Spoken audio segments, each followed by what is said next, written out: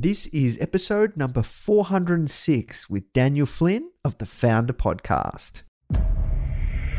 What you need is thirst. You need to be a thirsty human who is intent on learning. It's a really fascinating exploration of human potential. Now, the Founder Podcast. Even the greatest entrepreneurs had help. If you want to learn from the most successful founders on the planet, you are in the right place. Branson, Mark Cuban, Tony Robbins, Tim Ferriss, Ariana Huffington, Seth Godin, Steve Case, Gary Vee, Sophia Amoruso, Barbara Corcoran, Damon John. Learn from the greatest minds in business today with interviews hosted by Nathan Chan. This is not your average entrepreneur podcast. The Founder Podcast.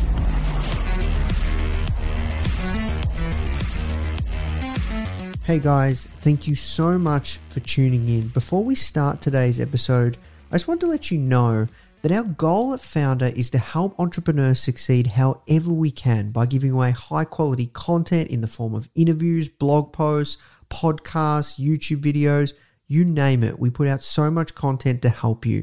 And another interesting project that we're working on right now is partnering with world-class founders like Damon John, Alexa Von Tobel, Greta Van Riel, and so many more to teach crucial skills like negotiation, finance, e-commerce, and so much more. So if you'd like to get access to these free trainings with founders like this, which is 100% free, just go to founder.com/free. Okay, so now let's talk about today's episode. Hey guys, welcome back to another episode. Today's guest is a second time on the Founder Podcast, Daniel Flynn. Now, he's the co-founder of Thankyou, which is a social enterprise formed around better serving people living in extreme poverty by redistributing wealth from consumer spending. He's got an incredible story. This is an amazing conversation, and you're going to really hear how Daniel has built this incredible social enterprise, this business that does so much for the world. If you're interested in just an incredible story of ups and downs and how he's changing the world one product at a time, please welcome to the podcast, Daniel Flynn. For those that are not familiar with you and your journey, the first question I ask everyone that comes on is, how did you get your job? AKA, how did you find yourself doing the work you're doing today? Such a good question. Well, it didn't start as a job, which is interesting. I think for most people starting anything, it wasn't paid. It was volunteer. We just went all in on our idea. And for me, the idea really came from a pretty deep place. So I talk about a moment that I would say is the genesis moment of this. I was sitting in front of my computer watching stories of kids that didn't have access to clean water. And I knew about poverty, but for me on this particular day, I just had the thought, if that was my story, my sisters, Jess and Mel, they would have died from the water I was collecting them because that's their story. And even though it wasn't mine, it was uncomfortable. And I saw another number that day that said globally we spent $50 billion on bottled water. Today it's $140 billion. But I remember just seeing that kind of those two extremes and thinking like, wow, that is so wrong. And imagine if there was, I don't know, like a bridge between the two extremes. And so now at Thankyou, we would say that's Thankyou's job. We're a bridge between our world's two extremes: extreme poverty, 736 million people living in it, and extreme consumerism, which is 63 trillion we spend each year as consumers. So that's how much we're collectively spending. And we're like, imagine if there was a product company that bridged that, and the product existed all four. And yeah, at the beginning, we thought we'll start with bottled water because it's a stupid product and it shouldn't exist, but let's start there. And maybe one day Thankyou could be more. And yeah, with our co-founders, we Googled our way, stumbled our way into what is now, it's a pretty big job. Yeah, no, it's been incredible to watch your journey. We actually even had a mutual friend because I've interviewed you before, and I remember you used to work at, it was like Vodafone, right? While you were getting it up and going. So can you take us like how you bring a company like what you've built to life? Yeah, look, I think like many stories, we did begin with this idea, and it was simple in our head. So product, all for the mission.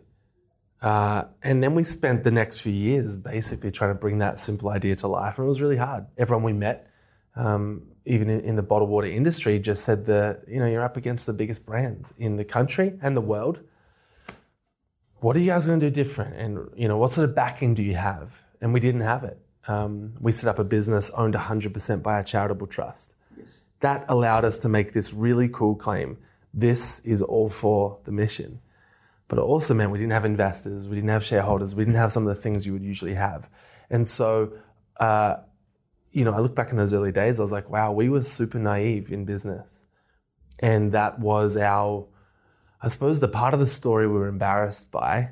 Equally, it's the part that led us to the success, because we would get into rooms and ask things you can't ask for.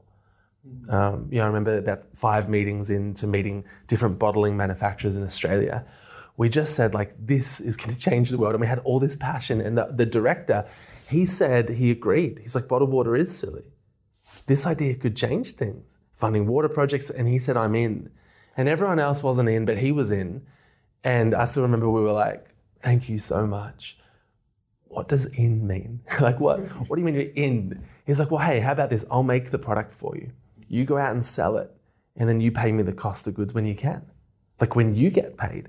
And at the time, we were just sort of nodded along. Later, we learned out cash flow positive from day one is very rare in business. But I think that moment sums up, we were willing to go into rooms, share our idea, get a heap of no's, find someone who was like, I see what you see. Let's go. And so we've repeated that again and again. And we tell the stories of the yeses, but there's 100 to 1 no's. I still remember the pitch to actually the biggest distributor of beverages in our country. And going into this meeting, we knew how big they were. They work for Red Bull, Lipton Iced Tea, right? So big companies. And we also knew, according to some people, even the factory guy who loved us, he's like, I don't think you'll get it. And that's a common thread in our story. And I think our approach is just, we wonder, what if? What if it worked, right? And so that now we've kind of, coined that term, but what if it works? At the time, we just wondered. And I never forget the NBC pitch, because we're in the room, all passion, all heart. We had our ducks in a row. We knew our pricing. So when he asked questions, we had answers. And on the spot, he orders 50,000 units.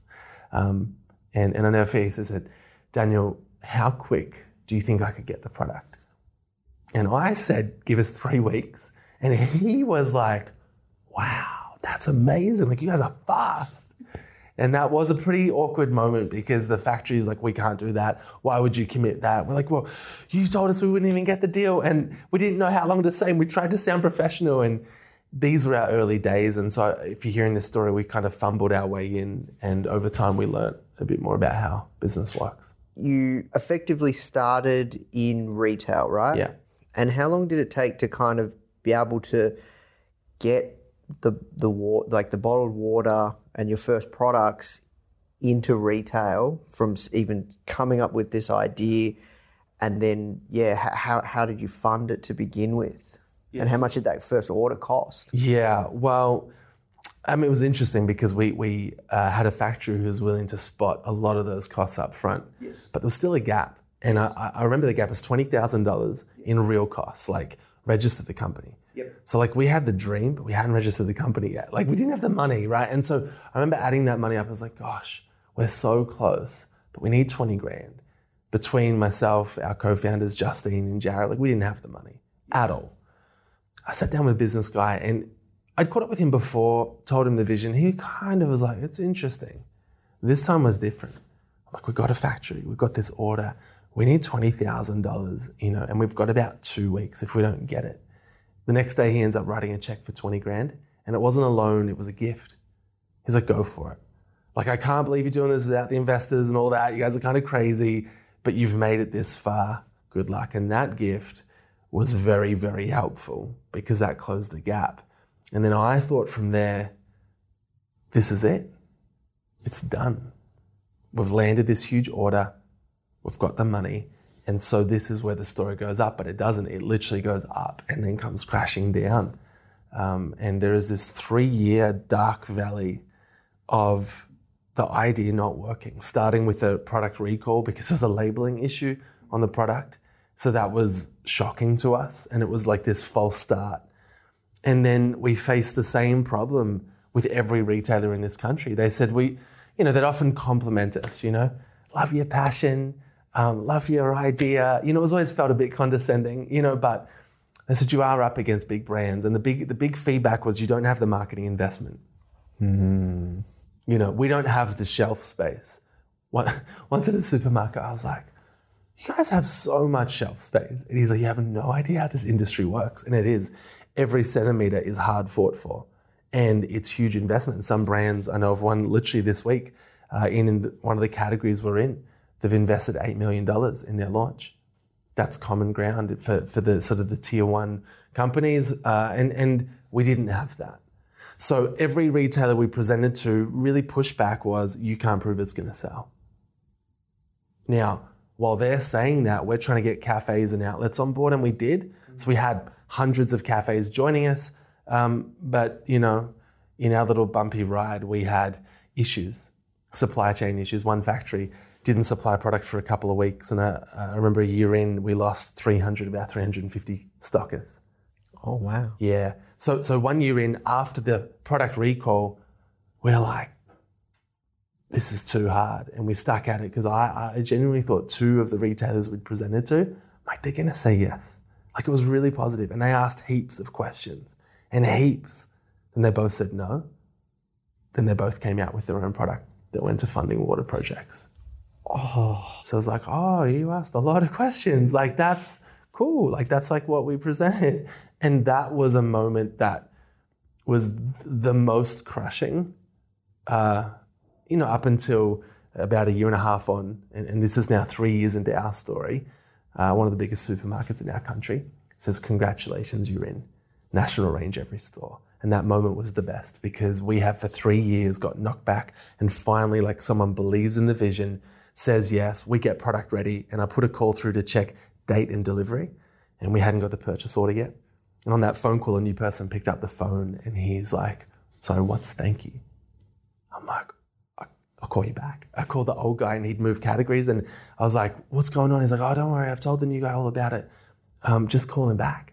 So I called him back and I was like, it's Daniel from Thankyou Water. He's like, what is it? I'm like, wow, we've been talking to you for 3 years and we've got national ranging, we're producing product. We just don't know exactly how much and when do you want it delivered? And he said, I'll stop you there. I've got the big brands and I have my own brand and I don't need your water. And I remember, we protested, it went nowhere. And that day was another just crushing moment of, this is so hard. We want to help end extreme poverty, get water to people. We cannot break into retail. And so to your question, when did it land? About 3.5 years in, when after we got no from so many, we kind of flipped things on its head. And that changed everything. What was that? So we'd just come back from a trip to Cambodia, and I actually went on the trip. Justine was there. We had just got married. So we were dating, got married, running Thankyou, wild. And we go honeymoon, and then we went to Cambodia afterwards. I remember flying over thinking, we have failed. We're 3 years in. We'd helped some communities, but it felt like failure. I'm kind of into numbers, and we hadn't hit them. We meet this family, and this one mum, she tours her community. She talks through a translator, explains what dirty water did for their family. And it was so shocking. I mean, we knew it, but to hear it firsthand. And she talked about having clean water, and she said, thank you. And I remember that trip thinking, gosh, if everything we went through for 3 years was for that, in this moment, it feels enough. And that flight home, it was the best way I could describe the feeling is we want to go back to Australia and we want to scale this idea up, but I would almost phrase it in that moment, burn the house down. Everyone said no, and everyone says we don't have the money. No, we are going, and we come back and we launch a video on YouTube and Facebook. And we said, hey, everybody, 2 weeks from today, we're presenting Thankyou Water to 7-Eleven Australia. Now, we gave no history of all the journeys, but we said, for 3 years, we can't get into retail. And 2 weeks from today, we're presenting to them and we need you to come with us. Upload a video or a post onto their Facebook wall. And it was wild. It was people did. They sung, danced, rapped, uploaded videos.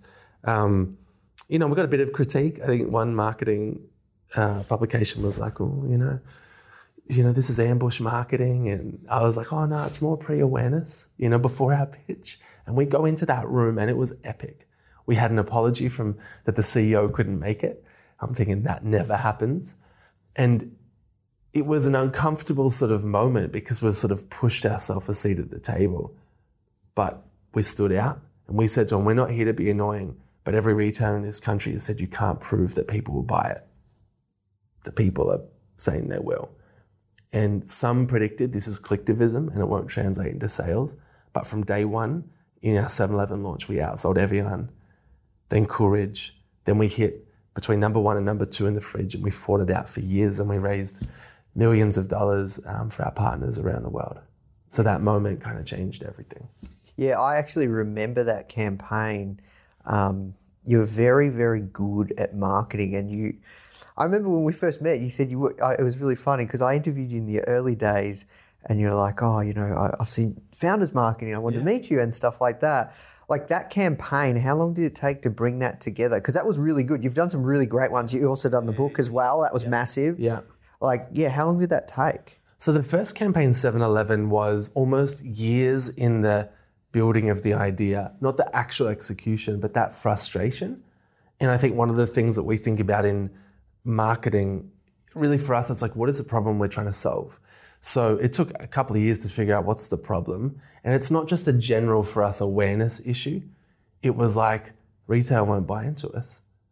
And so that campaign maybe was 6 months. And when we look back on the very first one, it was very, very hack. Like, we're in a cool studio right now, sounds good. If you listen carefully, in that very first video, you'll hear birds tweeting, because Daniel, who was filming it, like, we had a little white screen, it was at the back porch of his house, and there were birds everywhere. And we hacked it together, but it had the heart of it. We took that and actually spent 2 years building our next campaign. And so that was a 2-year build. And that when we launched that video, that changed everything, because we said, hey, Thankyou's in water, it's in 7-Eleven. But for 5 years, Coles and Woolworths have said no to Thankyou. 2 weeks from today, we're presenting to both of them. But this time we're not taking the water, we're taking a whole range of body care products and food. We've developed it for years. We need you, Australia, to come with us. And we literally said, like, come to the meeting, upload a post and a video. And so I say that campaign was like 7-Eleven on steroids. 2 years of planning, from the products we made to the helicopters we flew. And those that know the story know that we flew helicopters above the Coles and Woolworths head offices for half an hour. They carry these 30,000 square foot signs. So, dear Coles and dear Woolies, thanks for changing the world. In brackets, if you say yes, because we hadn't met yet. And so that campaign, we're flying around their head offices, media jumped on it like crazy. And they both said yes. But that was years in the making. Yeah, so look, you're very good at these kind of PR, kind of marketing campaigns and taking people on a journey and kind of crowdsourcing attention. Where'd you get the idea for the first one? And was it scary to think that maybe like no one would participate? How did you know people would? And like, or is it because you've had so many no's, you're just used to it and you just do anything to give it a crack? Or yeah, it's like probably three things. Like, we did get used to no, and we had to get pretty comfortable with. In fact, I used to work at Vodafone, right? And it was three, then it became Vodafone. And the particular job I had was in the kiosk in the middle of the shopping center. And so in the first 3 years, like, I had a few jobs, traffic control, but I remember the kiosk because friends would walk past, particularly like Friday night, Saturday, and they'd ask for years, how's it all going with the water? And it was like every time it hurt. They didn't mean it, but I'm like, yeah, good. But I know they know you're still here. Like, it's clearly not working. And I would resonate with that moment of being in the kiosk.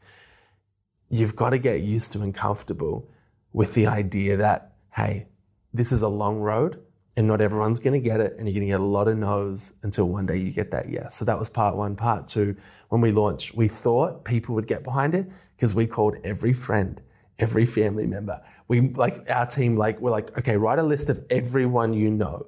We're going to ask them that on the day this launches for them to get behind it. So in our head, we went into that campaign thinking, yeah, there's maybe 150 people that could start this. Now, it's interesting because everyone's like, yeah, cool. When it launched, I reckon like 10% of people did, maybe 20, like that. And we're like, come on, like, but then what was really cool is random people we'd never met posted. And we're like, oh.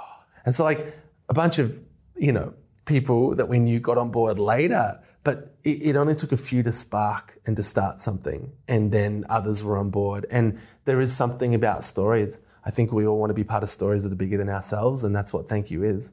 And it drew people in.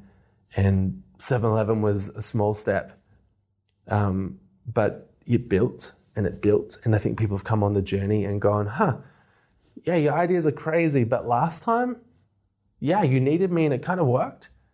Yeah, let's go again. And so I think that the ask is getting bolder, but it's a many, many year story. And like fast forward to now, last year, you guys donated, I think, $10 million, and you're on the AFR philanthropic list. Can you tell like everyone that's watching kind of a little bit more about the model, how it works? You said offline that there's going to be some changes as well. Yeah, I'd love to hear kind of how does the model work? Because if you're competing against big brands and effectively, they operate off razor thin margins, how do you make it work to compete? Plus, 100% is donated to charity. Yeah. Welcome to the biggest challenge that we've, wrestled with for now 14 years. And I love that we thought it wouldn't be hard to figure it out. I'm glad we had that kind of beginner's mindset and we still have it. But it has got harder, actually, the bigger we've got. So the way the model works, the business, and we operate and we run like a business. So we think about we talk about rule 1 at Thankyou, make great product. Rule 2, never break rule 1. There's an asterisk against rule 2 and it says never use a good cause to sell an average product. So our ambition is to be relentless on the product must stand on its own 2 feet. And so that means in the business we are thinking, hopefully like a world-class product or branding, organization. The ownership model, that's where the profits get derived. So they come from the group and then they go out to our partners around the world. And so that's cool. We've given 17 million, 10 million last year, and that was a big year. But every time we do that, if you put a business lens on, we're taking cash out of the business, which is the reason why we exist. But from a business stability perspective, it's scary as, because you're sitting there and you're like, wow, it's why we do what we do. But we're weakening our financial position every single year. And we're competing against the biggest companies in the world who now don't treat us like you're not a threat. We are one. And they respond accordingly. And that enters a really interesting journey after the Coles and Woolworths campaign. Our hand wash hit the #1 hand wash in the category, and it held it for years. Our personal care business, and that's probably the biggest part of what we do, that grew exponentially. And we had the highest loyalty in the category. And I bumped into a CEO of another big competitor, right? It's a big FMCG company. And I made this sort of comment to him. I'm like, it's like a joke. And I was like, it's getting a bit harder to launch things these days. And he's like, yeah, well, when Thankyou first started, that was cool. But now when you enter categories, consumers follow. So it's working. So you've got to understand competition's going to plan accordingly.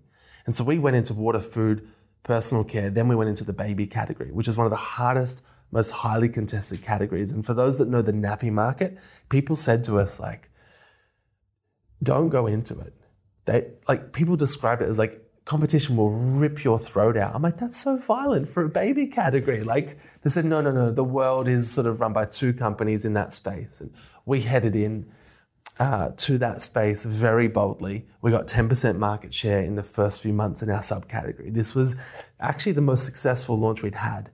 And so we're thinking Thankyou's invincible.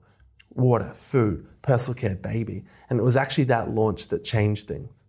In fact, the conference, the one that we're both speaking at, one of the competitors was at it, and I actually bumped into him. I'm like, hey, and we did this sort of awkward, hey. But the #1 player in that category, when we launched, started promoting, so deep discounting, certainly more than any at that time. The #2 brand followed, and it started what was, we'd call it a price war. I think the ACCC would get upset with the terminology, but it was like everyone protected their space, and that's what you do in business. Yep. It just meant that we got crushed.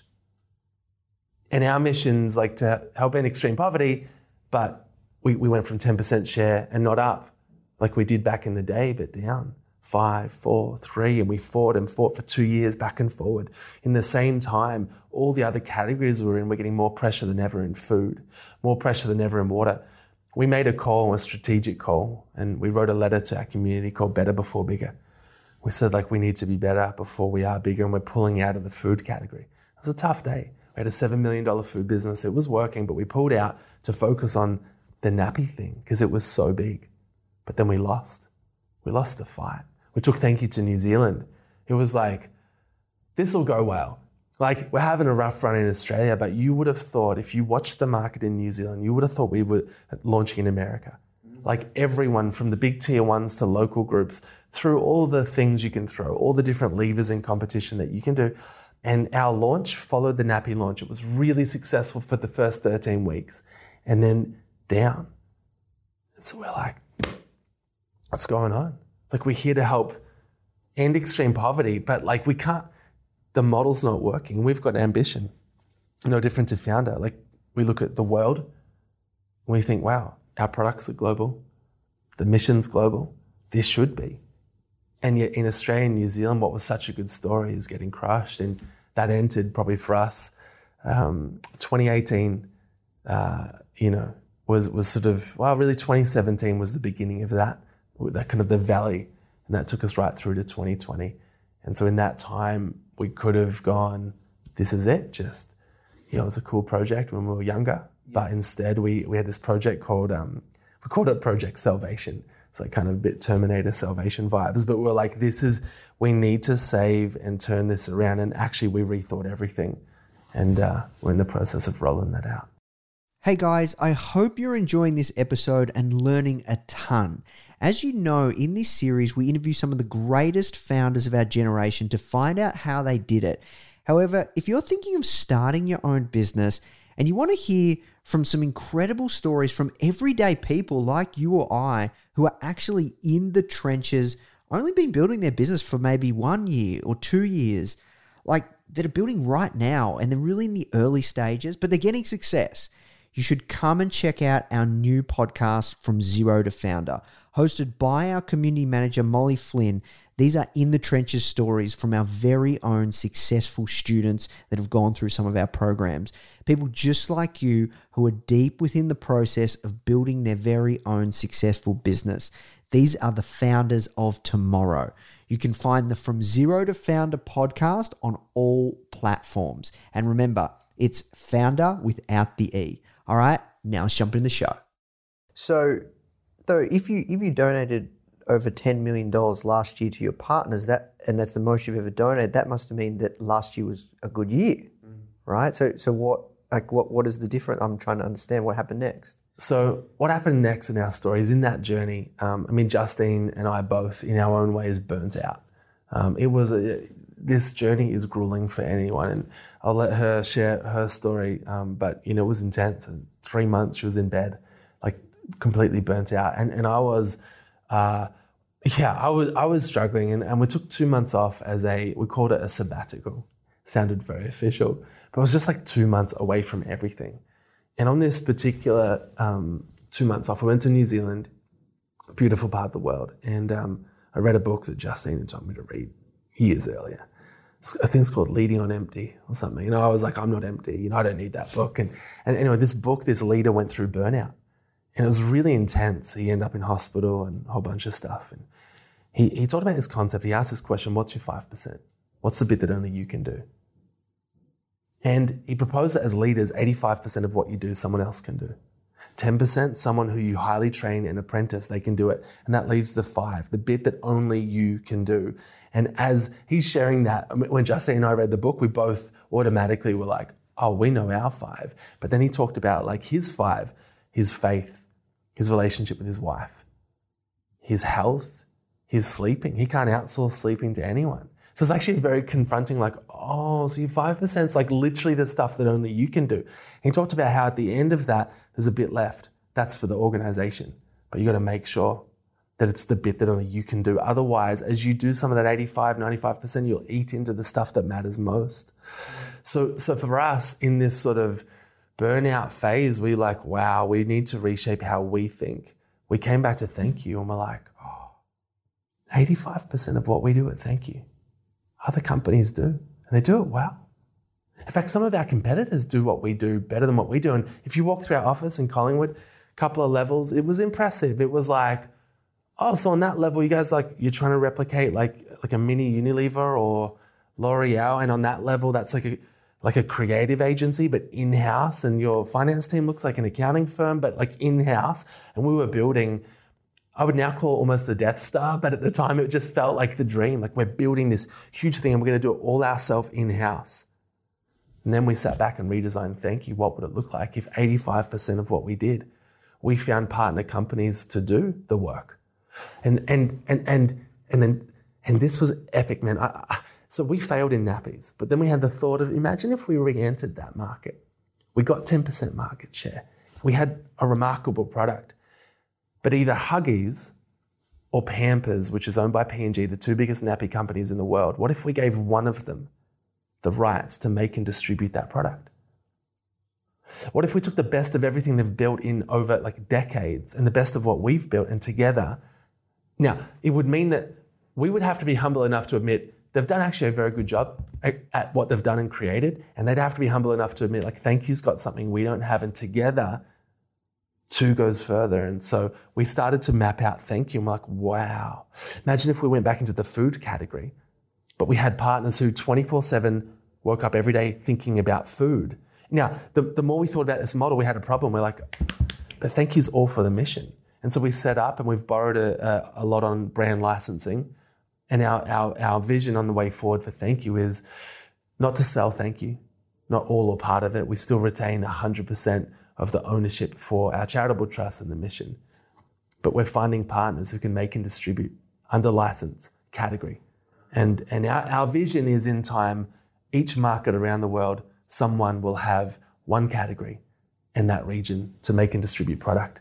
And it's a way that, if there's an old proverb that says one can put 1,000 to flight, two can put 10,000. And so we're in the process of rethinking this. We haven't publicly announced any partners, but our last 18 months has been wild because we've met so many like-minded companies from Melbourne, from New Zealand, UK, France, Germany, Japan, like all around the world, who've heard about where Thankyou's heading, and they're like, we've loved what you do and we want to make a difference, and here's how we could partner. And so in time, if you're listening, and certainly in the next chapter of the Thankyou story, you're going to learn about a lot of people and a lot of partnerships that I think take this idea to scale. But it took us going, hey, the way we're building, it's not going to last. But if we change one thing, and this one thing is discovering what's the bit that only Thankyou can do, we think it'll change stuff. So 2020 was a good year, but also we had gone, we are innovators and we move fast, and there's some stuff that we can do. And so when the pandemic hit, our supply chain fell apart, and we went to what would have been our first loss of over $1 million. That's never happened at Thankyou. So everything fell apart, but thankfully we had rethought how we wanted to operate, our culture, our team. In the space of 3 months, we found new suppliers out of Australia.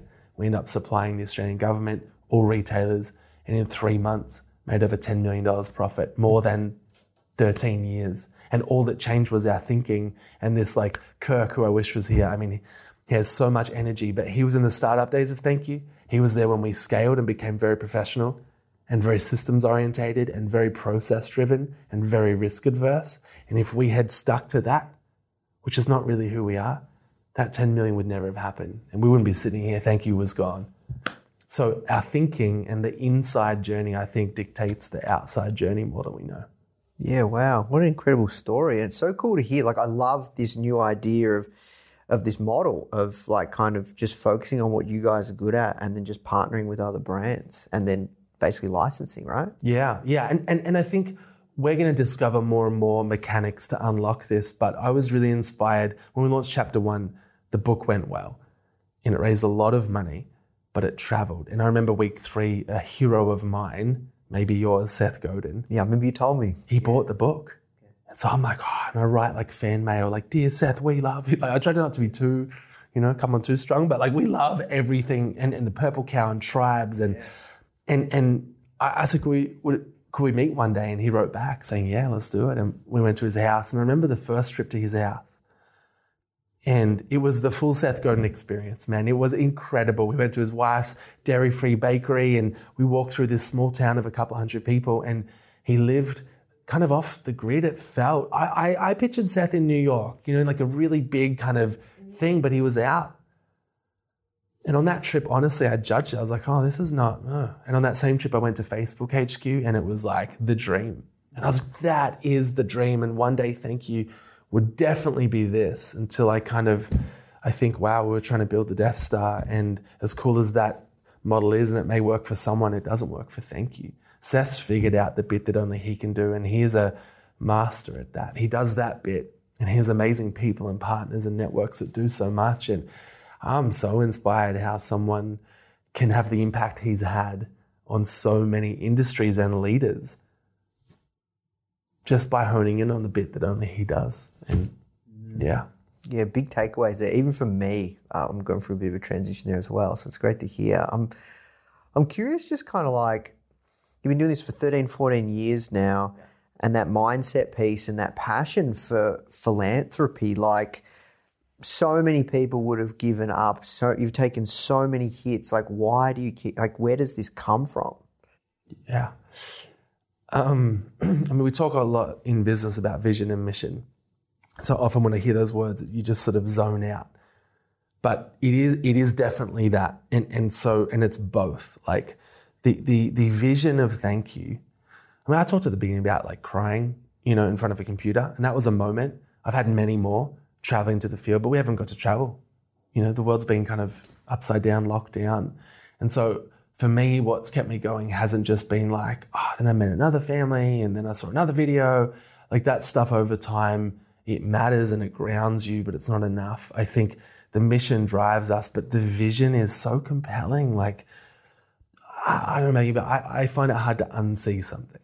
And so for me, I feel like I've seen a world where this idea is at scale. And it just looks different to the one we're in now. And I'm like, if we don't keep going, who's going to? And I know there are many doing many good things, but I think we're just compelled. And it some days it hurts because you're like, I was in a meeting this week and, particular retailer, and retail is a tough game. But talk about sitting in a room with a person who doesn't know the brand that well. It's like, just doesn't get it. And literally in that moment, I'm like, why are we 14 years in and still feel like, but you don't see what we see. And you're treating us like, I don't want to say rubbish, but it was just tough. It was like, but then there are other moments that you're like, oh no, some people do see this. And that helps me when someone sees that vision, because I'm like, it's not just in a bubble. I had this moment and warning, name drop about to happen. But I got invited to a conference and it wasn't to speak, it was just to sit in the audience. And I was at registration and I'm queuing up and these two girls come up who are part of the conference team and they're like, are you Daniel Flynn? I'm like, yes. They said, you didn't get back to our email. I'm like, I'm so sorry. They're like, that's okay, but tomorrow morning, President Obama has asked if he can interview you on the live stream. Are you up for it? Yeah, and I'd just flown through the night. So I was like, can you say that one more time for me? And they were like, I was like, him. They're like, him. And so the next day, literally, he was here. He'd chosen 3 young people from around the world. We had like 24 hours notice or not even. And we're sitting there on stools. And in that moment, that was, it was insane on a lot of levels. But he, like unscripted, he's like, Daniel, like markets are global now. This is such an amazing idea. When's it coming to the world? And I'm like, President Obama, we're about to launch it in New Zealand, and then one day we'll bring it to America. And it was just like, I was probably talking in an even higher pitched voice than that. Like I was nervous, and at the same time, like, you see this. I gave him a chapter 1 and a hand wash, and at the end he was like, oh, the girls and I, we wash our hands. This will be great. And I'm like, they wash their hands. Like, of course they do. But that to me is the simplicity of this idea. We all wash our hands. Now, we made 10 million last year. And that's because sanitizer and hand wash sales went up. But here's some context. We made $10 million that we gave in a market of 23, 24 million people. But how many people are there on the planet? And what would last year look like if we were already in 190 countries? Because we weren't the only people that made a lot of money. And some of the people we're meeting with and proposing partnerships with, our challenge to them is, you all did very well in the last 24 months, 48, at a time when the world fell apart. And actually, for the first time in 3 decades, we've gone backwards on our mission to end extreme poverty. So they are saying that we're going to go up from 736 million people living in extreme poverty. That number may go up a further 500 million. So, like, where's the passion come from? Right now, it's like, that's getting worse. And weirdly, consumers keep consuming and we're all buying more and everyone's getting into everything and cars are going up and houses are going up and everyone's buying hand sanitizer. Like, consumerism hasn't stopped. So I would say more than ever, Thankyou has a role to play. I'm glad we've had a long journey figuring out who are we really, and then redesigning that so that we can kind of hopefully catapult this. And one day we're catching up and we're in 190 countries and we're talking about the profit that year, and it was bigger than 10, that's the dream.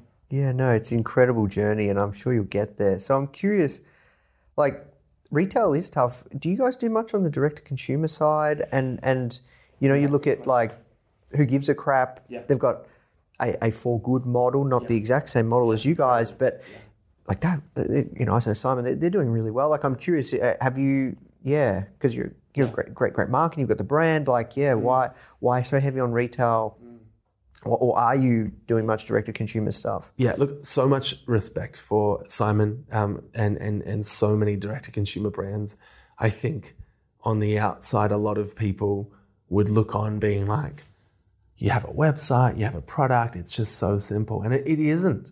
Nothing's easy. And I think we got into some direct-to-consumer, and as you heard in the story, we led in retail. And I tell you, it is very hard to do both well. Yeah. The tension is real. That retailer pricing really locks you in. Some would say you can't do both really well and you have to pick your path, and you can have a mix, but one's going to be stronger than the other. And we have a very big, very strong retail business. We're in every retail in Australia. So when we went into direct to consumer, our results were average. They really were. They were quite average, yeah. And really it was a design issue. It was our problem. It was like, well, we haven't thought about this as a direct-to-consumer play. We've got a really strong retail business and now we're trying to sell some product online. And we tried hard, but I think we went, we're going to have to rethink.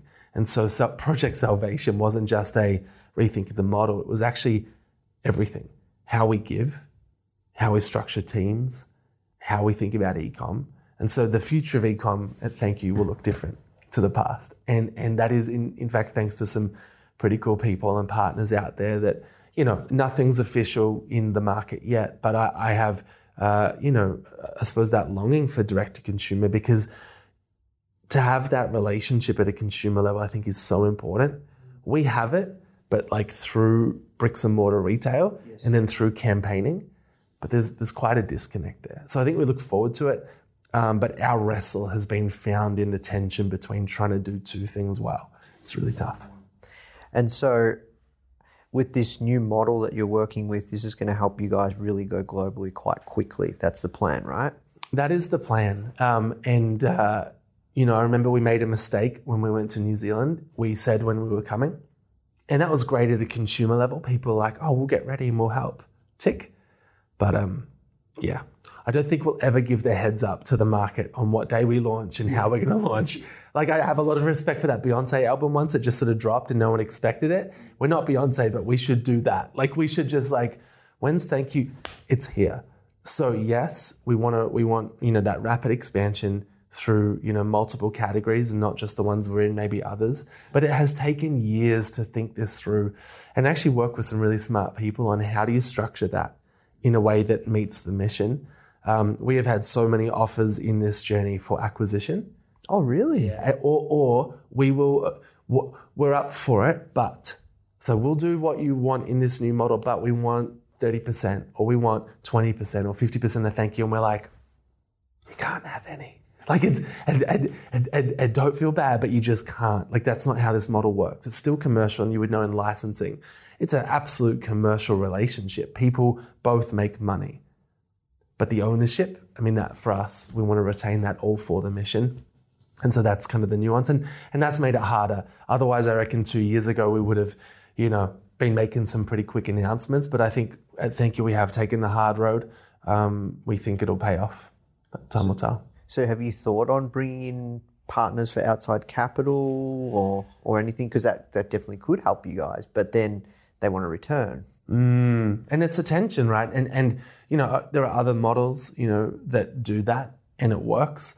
And, I think particularly in business, we often get into the deep conversation on like which model's better. You mentioned Who Gives a Crap before. That's a great example. We're both different. We're both social enterprises. And I'm not sure about Simon, but there are many days I wished we were his model. I'm like, it must be so much better. But I'm sure there are days where he thought, I like what they're doing. It's very easy to kind of look over the fence and be like, that would solve all of our problems. But I think we've gone on a journey of what's the shoe that fits Thankyou? And this one fits us. And it comes with some challenges around scaling, and we have to be creative on that. The book helped us raise some money for future ventures. We raised $2.6 million from chapter 1. We committed from that book that all the profit will fund the future expansion, which is cool. Like people aren't buying a book to give money to a founder. They're not buying a book even to give money directly to the cause. They're funding new category launches, marketing campaigns that will exponentially grow impact. So I think through, creative campaigning and ideas, we'll find our way to the summit that we see. But yeah, there are some days you're like, we should have just gone a bit of a different route, and that's all part of the journey. Yeah, look, the grass is always green on the other side, but it's part of the journey, right? So I'm curious, have you guys ever looked into like NFTs, involving your community around ownership of the brand? Have you looked into that? Would love your perspective. We've been talking about it for a while. And I would say like, rightly or wrongly, we talk about stuff for too long, but then when we move, we move. So that's the good news. And we have been talking and maybe wrestling with like, what does it look like in this space? We don't want to just do kind of tokenism thing. We want to think about it and bring something really unique. And so, Justine had an idea the other day around NFTs that I was like, that feels right. Now, we've got some work to do. But if you have any insights or anyone listening does who's really passionate in this space, like feel free to send them through because I'm with you. It feels like this idea of decentralization and kind of the people power again, that is the heart of this. And so, we are reimagining the future, man. So if you got anything, just let me know. Yeah, no. Would you like to buy a Thankyou NFT? We can sell you one right here, right now. This could be the first moment. No pressure, but people are watching. But yeah, we'd love to get into it. Yeah, no, I can see with like the way you think about marketing and all of that there's got to be something there. Yeah. Awesome. Well, look, this has been an incredible conversation, man. I could talk to you all day. We have to work towards wrapping up. We're going to move to the rapid fire kind of questions. If you go back to the first day in business, what would you give younger Daniel? I would tell him to enjoy the journey because I think I hated it at the beginning, or I was quite just very focused, I would say. And that's how I termed it. But actually there was not a lot of joy. Even a win, we got 7-Eleven, but now we've got to go well. We outsold Evian, but like, what about there? But what about other retailers? And so there was always that focus. And actually a mentor, the first catch up I had with him, he was very confronting. He said, do you celebrate the wins? Which I thought was a weird question. I'm like, yeah. He's like, cool. What was the win? What day? How did you celebrate? And I basically got called out in front of him. I didn't have one. So I would say to younger me, it's like, man, like you've got to enjoy the journey, celebrate the wins, because, that is, from a cultural perspective, really critical. When is work fulfilling? When is it? Like I want to say every day, But like there are so many days where you're like, this is a hard job. This feels like 10 jobs. It's just not even fair. But I think if I zoomed out even on that day, there's still a sense of fulfillment in it. And it's because I think for myself, for Justine, we feel like we're living on a purpose and a mission. And yes, there are hard days, but there's fulfillment in that. If you could have dinner with any entrepreneur, dead or alive, who would it be and why? Oh, well, this is one time in LA where we were at a table and on the table 2 doors up was Elon Musk.